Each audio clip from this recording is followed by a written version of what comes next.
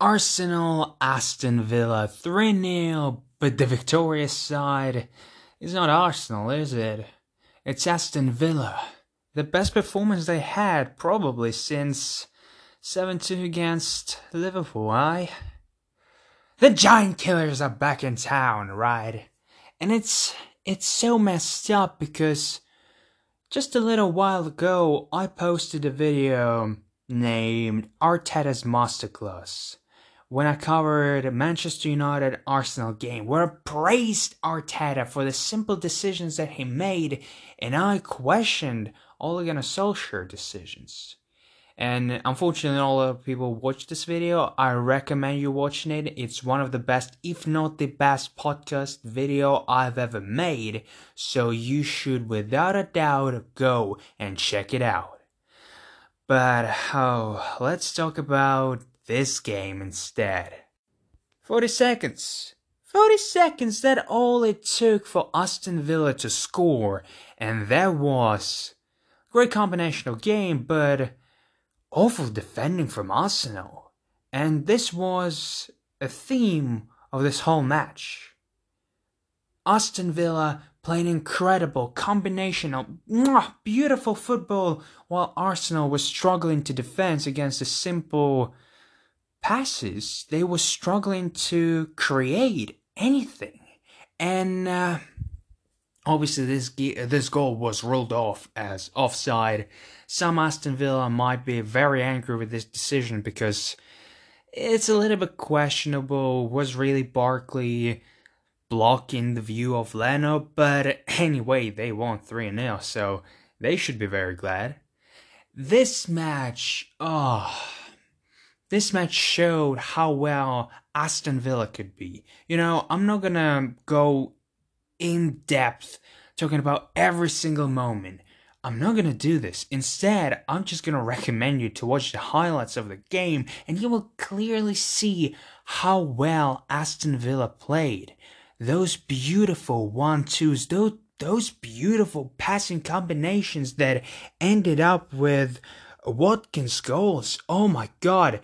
Right after the second goal, they could have scored third, they could have scored fourth. Right after the third goal, they had an incredible moment with Grealish, who, unfortunately for Aston Villa fans, couldn't shoot it right down the middle because the defender blocked it right off the line. And this was the only good thing I can say about the defense, because whoever that was who saved this incredible shot from Grealish can be called a hero. He can be called a hero of this segment, of this particular moment, but overall, the defense was rubbish. Saka didn't have a great game, even though he's a great youngster with a bright future, but this game was not it, being,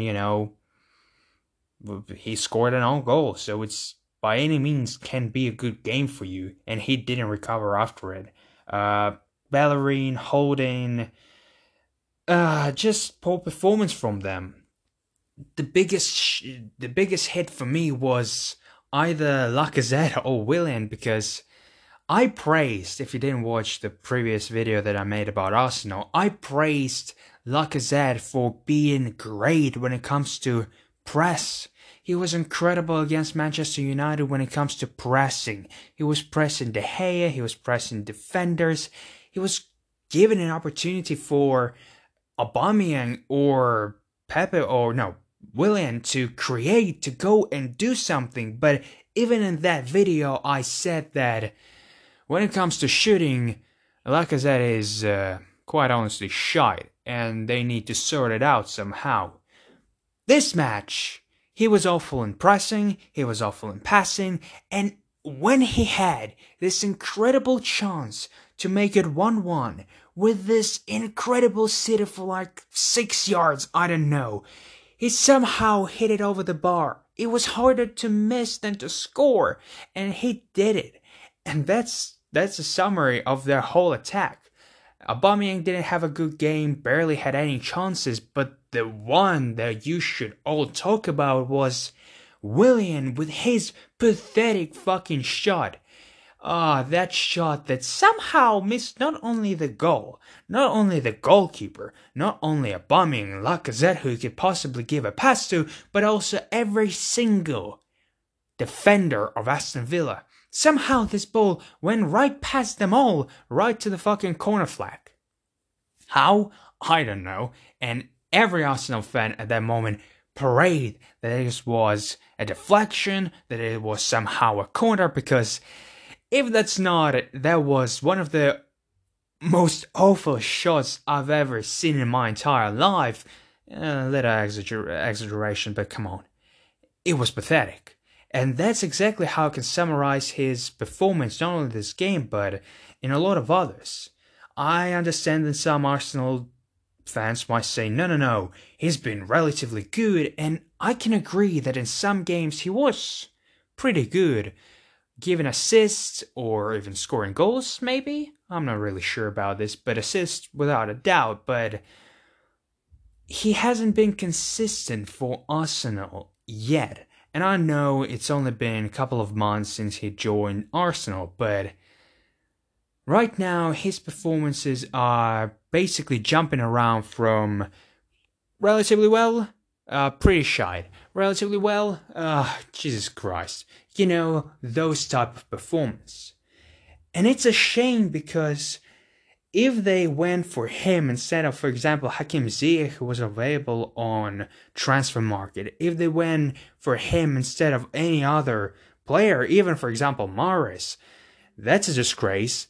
If they went, I don't know why they went for him when they have Nicola Pepe, who came out and actually created something in the first 5 minutes of his game on the pitch.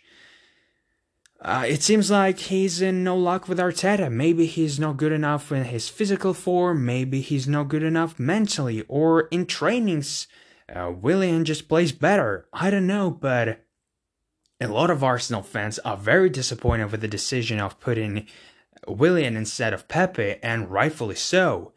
I would be mad too. And the biggest blow for Arsenal supporters, not only the result, but Partey's injury. He was substituted right after the 45 minutes, and Arsenal's midfield after that crumbled. Aston Villa had more opportunities, and obviously they scored 2 goals, like one right next to another. It was like 3-5 minutes time period between both goals, and they were both scored by Watkins. So after Thomas Partey injury, it all fell down, and Thomas Partey was incredible in that match against Manchester United, bullying Manchester United midfield. And if the injury is going to be more than a week or 2, that's a big blow for Arsenal. And that's another injury with Trent Alexander-Arnold, Ansu Fati, Hakim, Kimmich, and it's only players who got injured in this weekend. So I'm still not getting over the fact that we're still doing this international break right after these matches. It's just mind-blowing. But overall, it was a very, very bad, probably the worst performance from Arteta's side, and he said it himself that he didn't see any fire, any passion, didn't see anything that he sees on training from those players. And they disappointed him very much, and he will try to do anything in his power to win the next games. And next 3 games are very dodgy for Arsenal. It's Leeds United, it's Wolverhampton, and Tottenham. And all of those 3 teams are in a position where they are very unstable. For example, Tottenham are going second at the moment, but their game is not only not exciting, but from time to time is very lackluster of any moments or any defensive praisings that we can give to defenders. Because if, for example, West Bromwich had a better goal scorer in their attack, they could have come out with 1 point. If some other teams like West Ham had even better attackers. They not only could have made this 3-3 comeback that they did, but also could have won. So they are in a little bit of a weird position. Same goes for Wolves. They started the season awfully, and now they kind of back on track with winning sides. We were losing to Leicester, obviously, the last game, but still, they have some fire inside of them to prove that they are not one season's wonders, and they proved it last season, but still, they want to do more.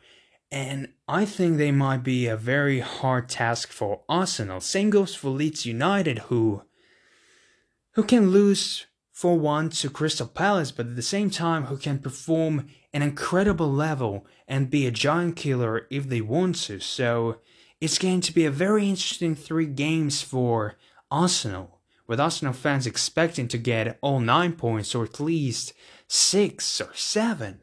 But in reality, it might be as close to 3 or 0 points, which I don't think will happen. I think it's going to be around 6 points.